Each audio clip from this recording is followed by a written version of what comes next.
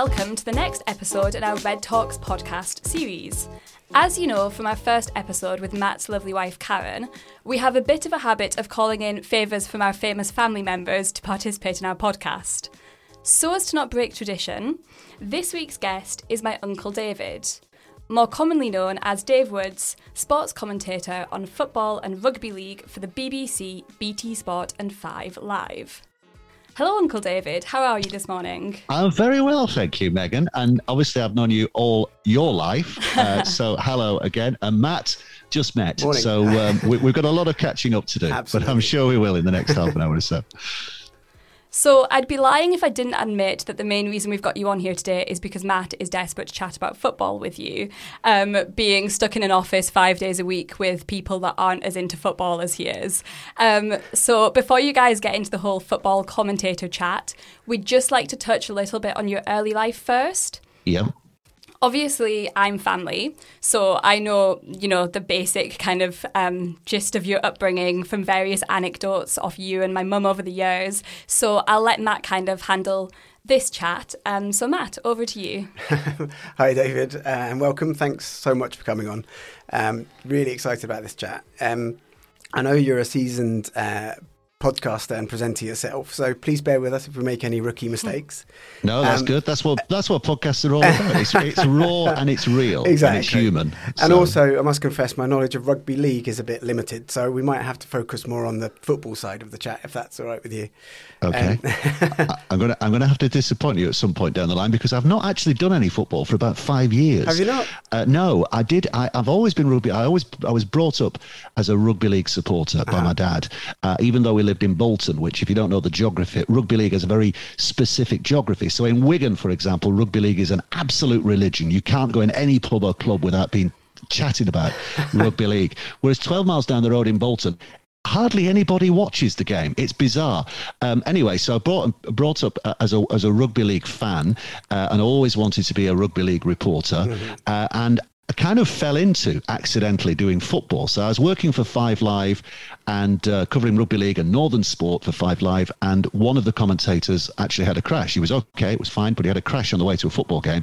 Burnley against Bury was the match. It sticks in my head. And they rang me up and said, you are literally the only person who can get there. So you are tonight going to be our football commentator. So I went and did the commentary and it was okay. And they said, right, you're now a football commentator. And I went, oh, right, okay. So go with the flow. And before you know it, I end up doing loads of football. I've done 5 football World Cups. Wow. I've worked for Channel 5 as their main football commentator for about 3 or 4 years. Lots of football experience with 5 Live down the years. Commentated on Match of the Day. Never actually worked for BT. Whoever does my Wikipedia page, and I'm not sure who it is, I've never worked for BT. So, should have checked that in advance. Apologies. Yeah. No worries. Accidental. And you know what? I mean, honest admission here, never really got football in the way I get rugby league. I always used to say rugby league makes my heart beat. Football pays the mortgage. And when they made me the rugby league correspondent at the BBC about 3-4 years ago, ahead of a World Cup, which is happening at the end of this year, then that was the point where I said, well, I'm going to stop doing football. I'm going to concentrate entirely on rugby league. But I've got lots of football anecdotes for you from World Cups and Old Firm derbies and Hearts Hibs clashes and stuff like that, trips up to Aberdeen.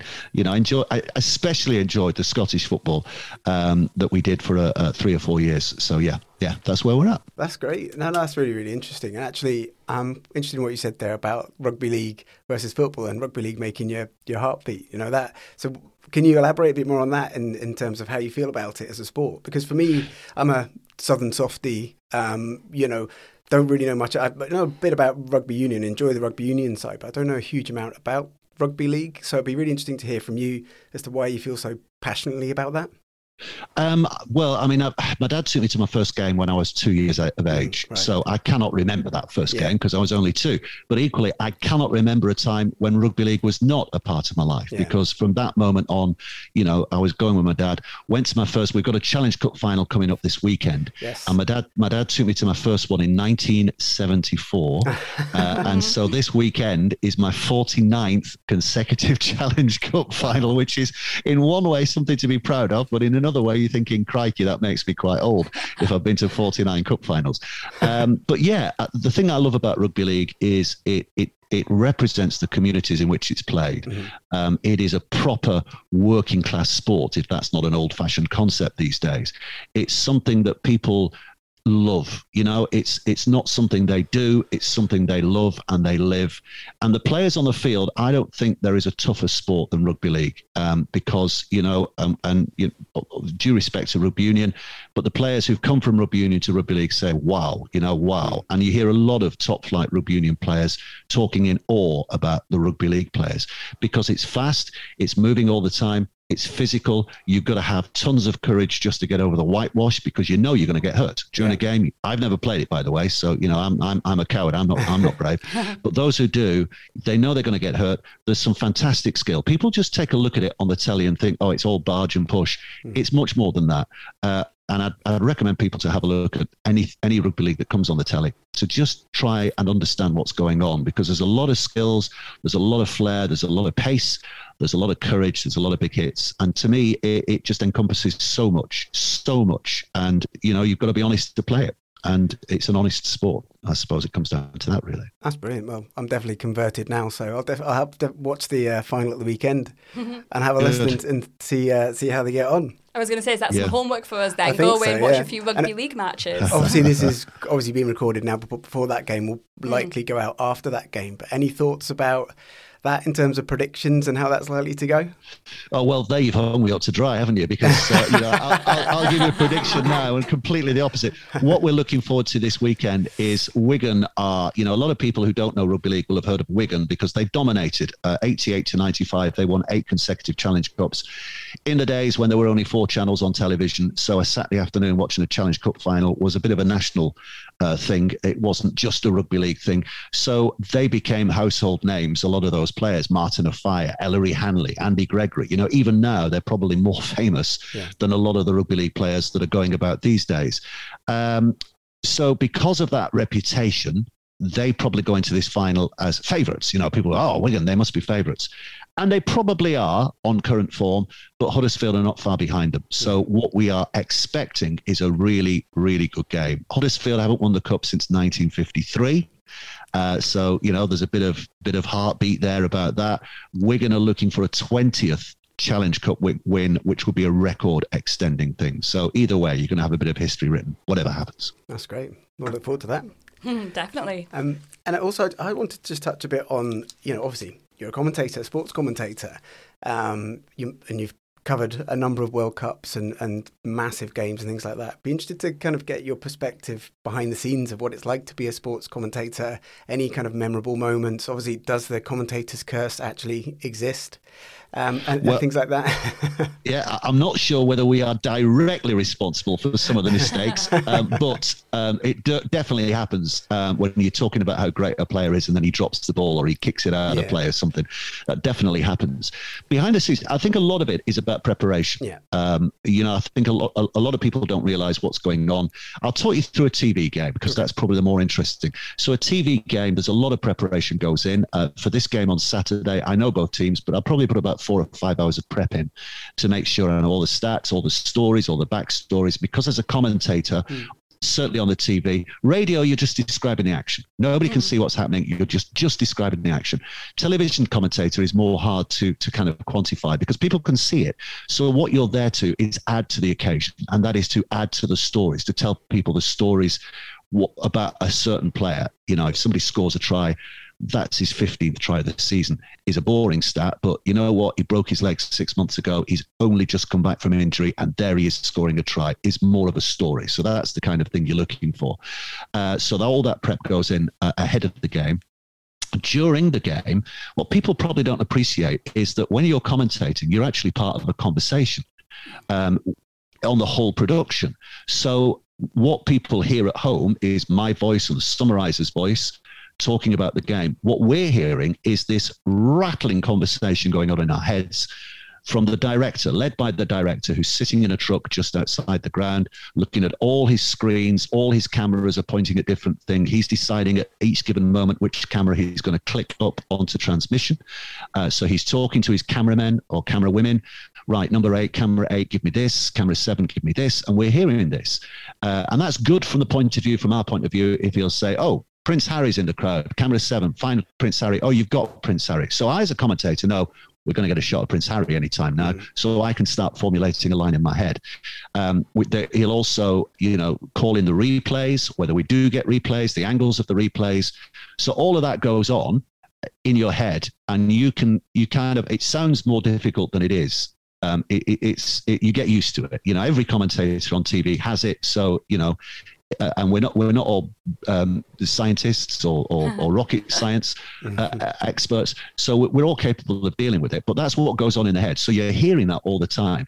And you as a commentator can call for things. So we also have our stats in front of us. So we can say, oh, look at that stat. That looks good. So I can press a button to the director and say, put that stat up on screen.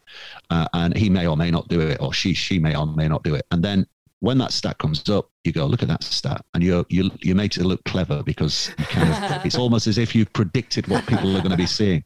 So that's what happens. It's like standing on top of a cliff. I make it similar to standing on top of a cliff and talking to someone 3 feet in front of you while the wind's howling and someone's trying to shout at you behind, and you're trying to listen to what's going on behind you. The wind's howling, but you're talking. The most important thing is you're talking to the person in front of you. So that's kind of a brief insight to what we do. That's amazing. So much preparation that goes into it, beforehand. Yeah, prep is key. I think prep is key in any walk of life. Absolutely. People say, do you get nervous? I only get nervous when I know I've not prepped. If I've prepped, I tend not to. I mean, I used to, when I first started doing it, used to get nervous. But these days, if I've not prepped, then I get nervous. But otherwise, hopefully on Saturday, I'm not going to be nervous. And what about then, I suppose, linked to that, when the kind of unexpected happens? If you had any moments throughout your career where you've just, had a kind of an awkward moment or a memorable moment where you've gone, wow, that, was totally out of the ordinary? Yeah, quite a few of those. And, people talk about the thing that commentators are always reaching for is that line, so when something happens that is amazing, you have that line. They think it's all over. It is now, is the most memorable of them all. And I think some commentators are guilty of going into a game or going into a situation with a line in mind. If this happens, I'm going to say this. And I can hear it, and it doesn't sound spontaneous. There's no way that Kenneth Wolstenholme, and I apologise to Scottish listeners here, could have predicted that England situation, that at 3-2, there would have been people running onto the pitch, and that the fourth goal would have gone in at that moment. He could not have scripted that line. So the naturalness of that line is what takes it through. One of my favourites is an Australian commentator, Ray Warren, who's kind of semi-retired now, but in his pomp was brilliant at just giving you that line. And there was a game, big game, State of Origin, it's called in Australia, New South Wales against Queensland, biggest game in Australia, 1-1 in the series, Queensland are winning. Last seconds of the game, New South Wales get the ball on their own line, just throw it, run, break, score a try at the other end. And Ray Warren goes, that's not a try, that's a miracle. And you just, the hairs stand up on the back of your neck, So when something like that happens, you hope you have the ability to just produce a line to match the moment. And we don't always do that, unfortunately. But when you do, that's when you get the satisfaction. Brilliant. And last quick one from me, but just before I hand back over to Megan, but have you got any kind of favourite games that you've commentated on? Yeah, I've got one favourite that when I retire will be the one that I will always look back on. I've been lucky enough to commentate on several Old Firm derbies. Always enjoyed at Celtic Park and at Ibrox. Always enjoyed those. I've done a Champions League semi-final between Real Madrid and Barcelona at the Nou Camp, which was fantastic. There's lots of Premier League game, big nights in Europe, World Cup matches involving Brazil and Italy and the big names, etc. But undoubtedly, the best memory I will ever have was a Rugby League World Cup semi-final in New Zealand, in Auckland, and it was Tonga against England in the semi-final. And in Auckland, there are more Tongans live in Auckland. They're a displaced community, but there's more Tongans live in Auckland than actually live in Tonga. Yeah. It's a huge community. It's underrepresented. They feel like outsiders in that city. So when their rugby league team came together and played in a World Cup and were fantastic, suddenly they had this thing that they could unite behind. It's a very religious community. It's a very family-driven community. It's very proud of its roots. So inside that stadium that day, and everybody who was supporting Tonga wore red, and 95% of the people in there were wearing red. Flags waving, hymns being sung. The noise was literally deafening. There was one point in the commentary when I said something and expected my co-commentator to say something, and he didn't. And when I looked round, he was talking. I just couldn't hear him, even with the headphones on, and even though he was talking into a lip mic. So the noise that day, the emotion that day, the match was fantastic because England were winning by a canter, and then Tonga came back and back and back and almost snatched it at the end. And even now it brings, the hairs up on the back of my neck. And this shows the why you should always attend live events, because I recorded that, when we came back to England, we'd recorded all the matches and went straight to watching that. And I thought, it's good, but it's not as good as it was on the day. And it was just awe-inspiring that day. It was fantastic, If anything could move you, that could, yeah. That sounds brilliant. Wow. See, this is why I wanted to get you on here, Uncle David, because I just knew how passionate you are about commentating and about sport, and that would really shine through. But aside from sport, you've had such varied strands to your career. So I know that you've worked and trained as a Samaritan's counsellor, a hypnotherapist. Yeah, I'm reading this at the moment because there's so many different things that you've done. I'm literally reading off a list. You've recently qualified as a PT, and you've now ventured into joint ownership of a gym. Yeah, so did some aspects of your career choices come from a quest for kind of personal improvement in terms of your own health and well-being? The hypnosis was just here today, gone tomorrow. That was just a curiosity, and I went on a 2-week course, and it was it was fun and everything, but that was okay. The Samaritans, I'll tell you where the Samaritans came from. In 2013, my best mate passed away. He was my best man at my second marriage, Otzi, and a really good mate, really good colleague. We went all over the world together covering football and rugby league, and he was just my best mate. And he died, and it was quite sudden in that he took ill on the Sunday. He rang me that day and it sounded like he was under the weather, starting with flu. By the following Sunday, he died. It was a very rare condition that led to his heart. The virus led to his heart. And he was in hospital for quite a while, for 4 days of that. And I went down to see him and went down with the family. So he had 2 young kids at the time, wife, 2 young kids, and went down with the family. And then it looked as though he was improving. And so I came back up north to do a match on a Sunday and just got to the match. And then we got the phone call to say he died. So I went back down again to be with the family. And my experience of that was obviously utter sadness because it was my best mate. But my experience of that was just being around the family and thinking, I just feel helpless here. I don't know what to do. I was there because I knew that Oaksy would have done it the other way around, because he was always the grown-up in our relationship. He was always the mature one, you know what I mean? And I'm thinking, I'm trying to play the Oaksy role, but I don't know what it is. I don't know what I'm doing here. I don't know how to help. I don't know what to say. I don't know what to do. So after that, I thought, well, I want to avoid that situation again. So I'll what can I do to do that? So I thought I'll train as a counsellor. So I trained as a mental health counsellor and got a couple of qualifications, and really enjoyed that. It was a real insight into lots and lots of different things. And then when I got the qualifications, I thought, well, I don't want to be a professional counsellor, but I want to keep this counselling aspect of going. So the Samaritans was an opportunity that I thought this would be great. And if anyone's thinking about being a Samaritans listening volunteer, you don't have to train as a counsellor. You don't think that way is blocked. Anyone can go along. They give you their own training. And in some regards, what you do as a Samaritan listener is different to what you would do as a counsellor. There are so a lot of it's similar, but some things are quite markedly different. So yeah, I started as a Samaritans volunteer, and it was really, really fulfilling. And what that whole episode kind of taught me was the value of listening. As a Samaritan, top and bottom is you are listening. You're not there to give advice. You're not there to say, this is what you should do. You are just listening. And very rare it is in society that we have people that we can talk to and they will just listen without any judgment. We're all guilty of, if someone's telling us a story, we're thinking, oh, I've got a story that matches this. And when he's finished, or when I detect that's finished, I'm going to jump in with my story, And we all do that. And that if you're telling the story and then someone jumps in with their story, sometimes even before you've finished, you feel a little bit diminished, don't you? You feel a bit crushed because, but if someone's there just to listen to you, that is the most valuable gift you can give anyone, and without judgment, and what you get trained as a Samaritan is to kind of bring that out more. So when you ask questions, they're open questions, that you reflect back on what people have said. You're not saying, oh, that happened to me, or, oh yeah, I can see what you're saying there because this, whatever. You're just getting them to tell the story. And that's where the talking counseling really works, because people very rarely, and suicide, I mean, with counseling, you wouldn't necessarily approach the idea of suicide. With the Samaritans, you are openly encouraged to talk to them about whether they are thinking about suicide. And very often the answer was no, because the vast majority, I would say, of people who ring the Samaritans are not suicidal or at that point, at that stage.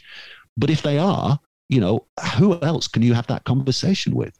Who else can you say, yeah, I am suicidal, and them not panic or freak out or start telling you're stupid, but just sit and listen and talk you through that. And very often that prevents people going down that route, because they can examine this feeling of suicide. What would happen afterwards? How would I feel in the process of doing it? And all the rest of it. So yeah, I, in the end, I had to give it up, because my job with the rugby league, it sounds trite, doesn't it? But my job with the rugby league correspondence role became more and more unpredictable, so I couldn't commit to shifts. But it's something that I would definitely like to go back to in years to come. Wow. Well, I remember Otzi from your wedding, and he gave a cracking speech, and he did. I remember seeing him and his wife there, and we were all so sorry to hear about what happened. But I suppose if you can kind of take one thing from it, it's the fact that you've then gone on to do this. So, and kind of like remembering him as you do it as well, which is great. I actually tried to sign up myself to be a Samaritan's counsellor, but it was sadly just before COVID hit, so then they couldn't do the training. So it's something that I'd love to go and do again. You've kind of re-inspired me as well there, listening to that. Absolutely. So thank you. And in terms of the gym as well, I know, like, obviously you qualified as a PT now, and you own your own gym, so that's something new again. And do you feel like kind of you get the chance to do that? Are you able to balance that alongside commentating? Yeah, the gym runs itself, really, because we've got 3 PTs. It's a smallish gym, and we have 20 members. We've capped at 20 members, and we only have 3 classes. Well, we do 4 classes, but one of those is mine on a Sunday morning, which tends to be more a family thing, really, because all the family come. But it's great, it's fantastic. But yeah, and so it's a business that, it's not going to make us millionaires any second now, but it looks after itself, and that's the main thing. But that came from, we called at your grandma's house, actually, Megan, on the way back from this holiday. But myself and my wife were on holiday, and my wife denies saying this because she said she would never be so cruel. But I have distinct memory of her saying, you're putting a lot of weight on, you need something to do something about it. So immediately I thought, right, well, we'll cut sugar. So I cut sugar out of my diet on this cruise, which was a struggle, but it worked. On a cruise. On a cruise, yeah. Because that was it. It was like I could absolutely devour everything here. So I need to put some limits on it. So I will stop eating sugar, cakes, biscuits, and everything. But I thought, I'm going to take fitness seriously. So I did, and I thought, if I'm taking it seriously, I'm going to train in it. So I trained to be a PT, 2 levels, level 2 and then level 3 to become a fully qualified PT, and that goes through nutrition and exercise. And I thought, well, why not put this into good practice as well? So that's how that began. That's great. And I know that, like you said, a lot of your Sunday classes are quite family orientated. I sometimes see on, like, my cousin Charlotte's Instagram, her and her partner Josh at the gym, and it's nice. It seems like a really feel good class. So if I'm ever down that way, I'll pop along to one myself sometime. You must do, yeah. So my wife comes, obviously Charlotte, my daughter, and her husband, and Josh, her husband's mum and dad come regularly. And we have 2 or 3 regular members who come. And the best bit about it was having a coffee afterwards. We have 45 minutes of real hard work, but then we have a coffee afterwards and a good chat. So it's great. It's a great way to start Sunday. Sounds great, yeah. Sounds like the perfect Sunday morning, really. And I know that a lot of kind of what you've just been talking about, I think, is reflected in your reading choice. I know you've always had a real love for reading, and in particular, particular kind of like self-help books, and you've recommended a lot of self-help books too. So I was just wondering, do you ever have aspirations to write a book of your own, potentially like, No. a self-help book No. coming no.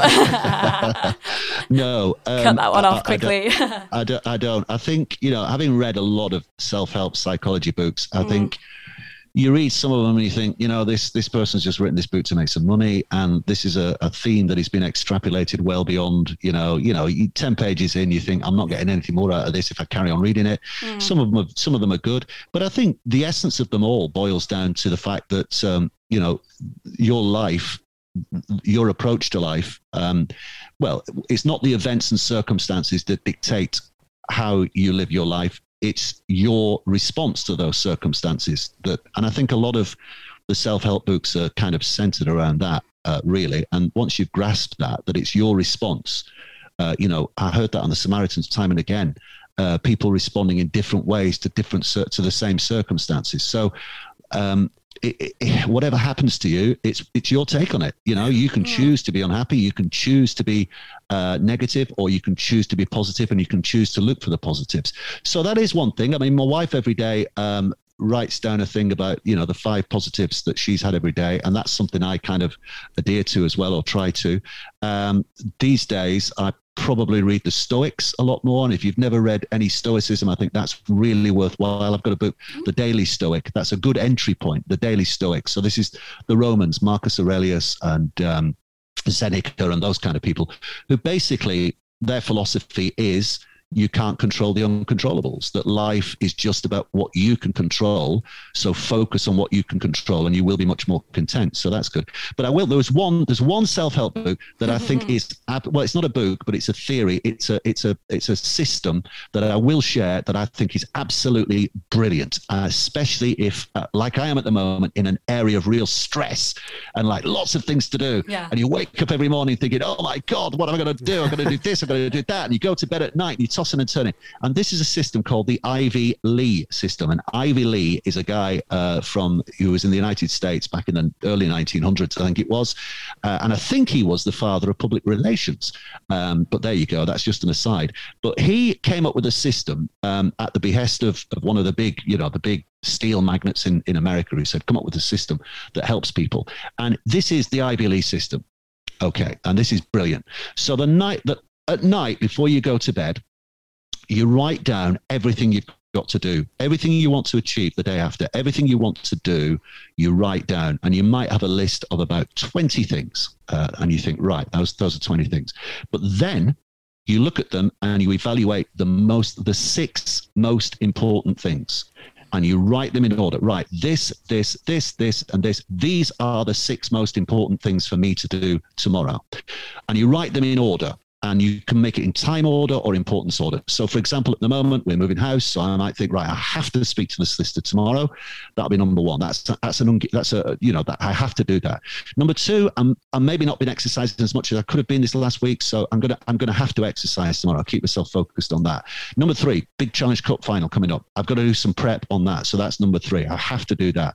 And you go through a list to 6. Now, if of just those 3, I'd think, well, if the solicitor's most important, he's not going to be until 9 o'clock. I get up at 6, I have breakfast. By 7, I'm ready to go. So I tell you what, at 7, I'll do some prep. 7 till 9, I'll do some prep. 9 o'clock, so that's number 1. 9 o'clock, I'll ring the solicitor. He's just in there, and before everyone else starts mithering, so that's number 2. Number 3, after I've run game, I'll be finished at 10:30. I'll do some exercise, go for a run, get on the run machine, go to the gym or whatever for an hour. So you've got that list. And the way it works is it means that you can have a good night's sleep. You're not tossing and turning, thinking, what am I going to do tomorrow? You've already got that list ready. When you wake up the next morning, you're not in a panic of, right, all this to do, where do I start? You've already got your agenda. And because it's written down, it's a contract with yourself. So, that makes it even more focused for you to do. And a lot of people will say, well, it's just like writing a list. It's different to writing a list because you've got a list of 20 things. You sit down at your desk, you look at your list and you think, oh, that's quite easy. So I'll do that. Boom, tick. Oh, that's quite easy. I'll do that. Boom, tick. And at the end of the day, you've got 12 things ticked off and you're feeling good about yourself. But actually, the most important things, which perhaps needed a bit more self-discipline and a bit more focus, you've not done. But because you've got those now written down as the 6 most important things, you have that focus.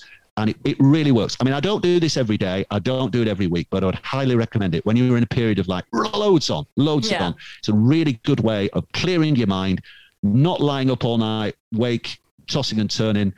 You're not waking up in a panic. And it really is a good way of getting things done. So the Ivy Lee method is my recommendation. Have a look at that and adopt that, I think. Yeah, I saw you writing it down there, Matt. Yeah. I was about to scribble it myself, but I could see that you were.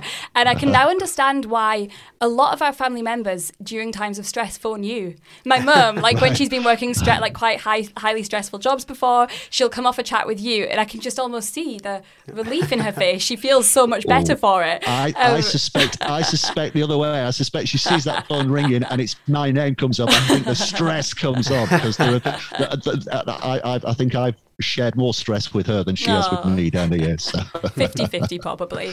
But no, that's great. And I'm glad you took a note of that one, Matt.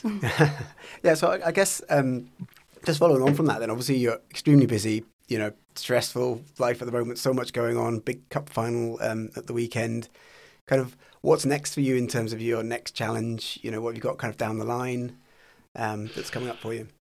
I don't know. Well, we've got the World Cup. In terms of work, we've got the World Cup in October, November. That's going to be huge. Mm-hmm. That's going to be one of those where you're literally a game every day. It's brilliant. I absolutely love the World Cups. And the best thing about this rugby, and this again is why I'm so proud of our sport, is it's a Rugby League World Cup there's a men's tournament, there's a women's tournament, there's a wheelchair tournament. Mm. And if you've never seen wheelchair rugby league, have a look at that. That is something else. But all three tournaments, for the first time ever in a world sporting event, are being treated at the same level. All the participants are getting the same money for playing. The winning prize is the same in terms of financial reward for all, whether it's a man or woman or somebody in the wheelchair. Wheelchair rugby league is the most inclusive sport in the world. It's men, it's women, it's those who need wheelchairs, who use wheelchairs, and for able-bodied people as well. Anyone. We can all play wheelchair rugby league. You might not want to when you've seen it because it is brutal, but we can all do it. And there's a great story there in that wheelchair rugby league. And there's two brothers from Halifax, and one had meningitis as a young child, and I think had an arm and a leg amputated. And his brother was completely able-bodied. And they searched for a sport that they could both play at the same level without one feeling, in quotes, handicapped, the other one having an advantage.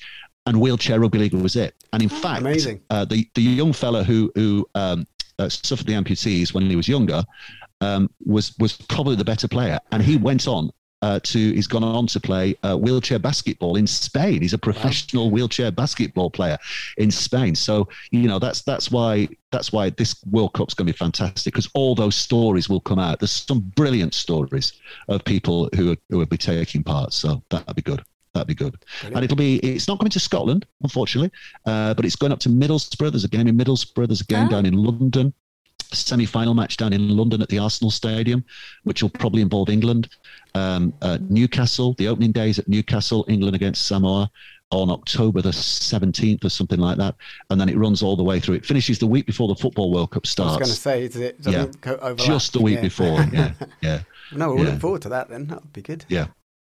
Definitely. And so I guess one last question. Well, not one last. We have one that we ask everybody. But my final thing that I want to know is, what advice would you give to a young person, say my age, wanting to start out in sports journalism now?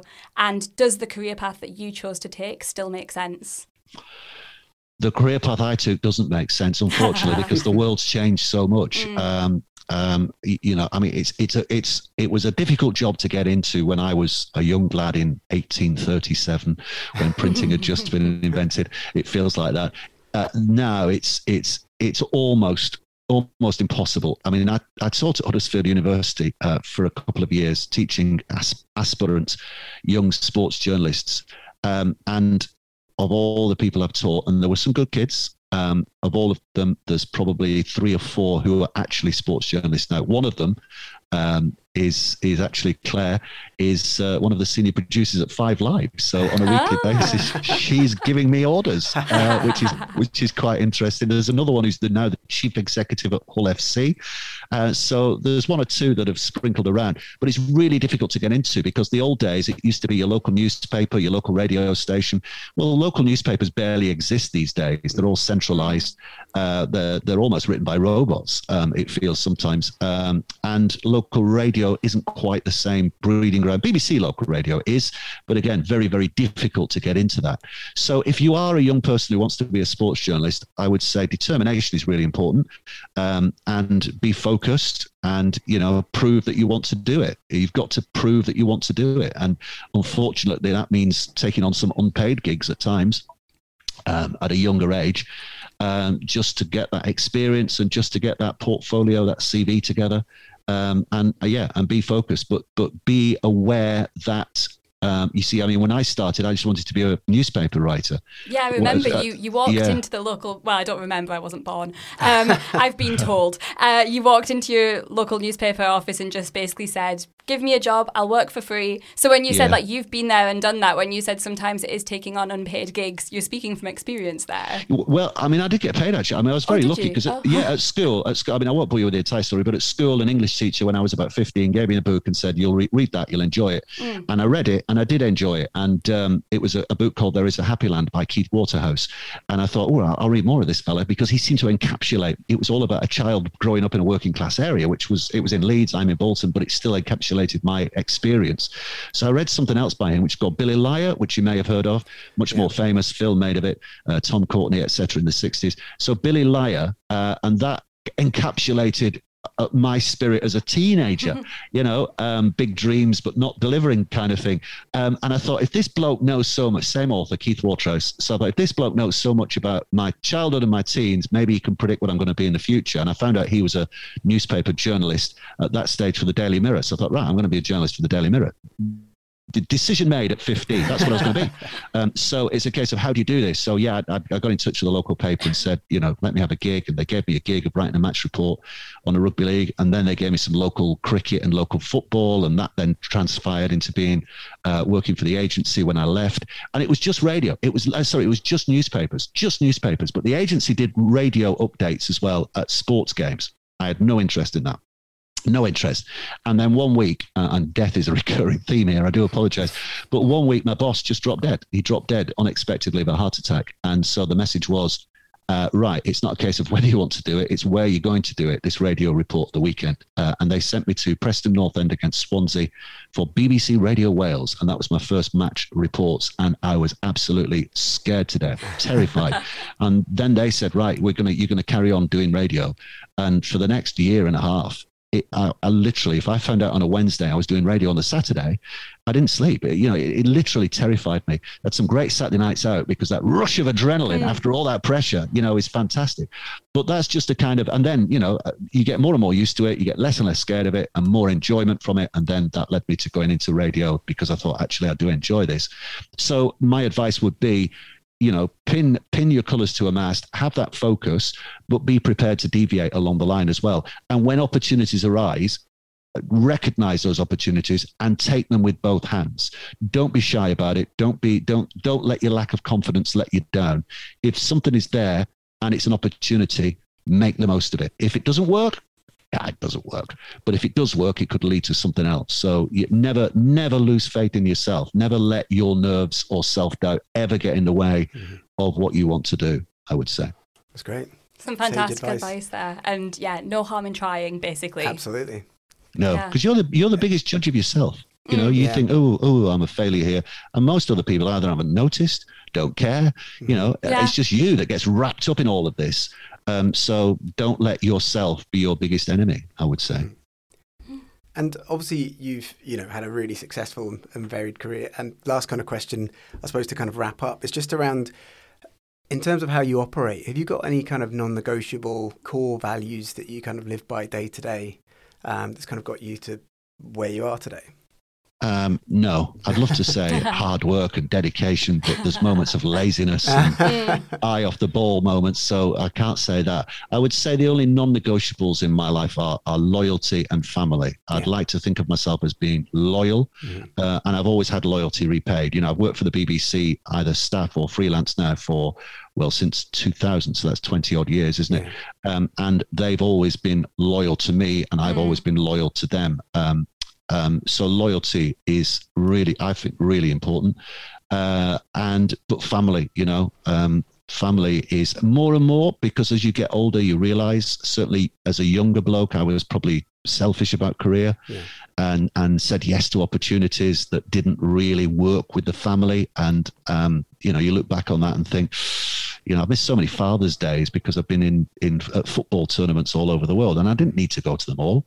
The men's under 17s in Argentina, I didn't need to go to that, but you go. So I would say family is massive. Family is really, really important. Yeah, 100% agree with that. Yeah, and you've got a great family surrounding you. I'm not just, speaking about myself here, but no, you've got your kids nearby, your stepsons, a little grandchild now. So it is lovely that you are able to spend more time as a family and enjoy that. Yeah, absolutely. Yeah, absolutely. Yeah. And your grandma as well, Megan, is a huge inspiration. We won't go into the details. She is, but don't make me cry whilst we're recording. But yeah, she is. So thanks so much for coming on anyway. It honestly feels like I've just sat down and had a coffee with you. My mum will be really jealous. So no, we've loved having you chatting to us today, and it's just been really interesting because a lot of the answers to these questions I didn't know myself, because it's the sort of things that you don't chat about when you're at like a family do or at a wedding. You don't sit down and ask, what are your non-negotiables or how did you really start out? So it was just interesting to hear those answers myself too. So thanks. Yeah. Well, it's been lovely to be along, and it's really been great to meet you, Matt, as well. Yeah, really great to meet you and see you again, Megan. Yeah, brilliant. Thanks so much for your time. Bye. Thank you. Anytime. Good luck with the podcast. Thank you. Thanks a lot, Dave. See you.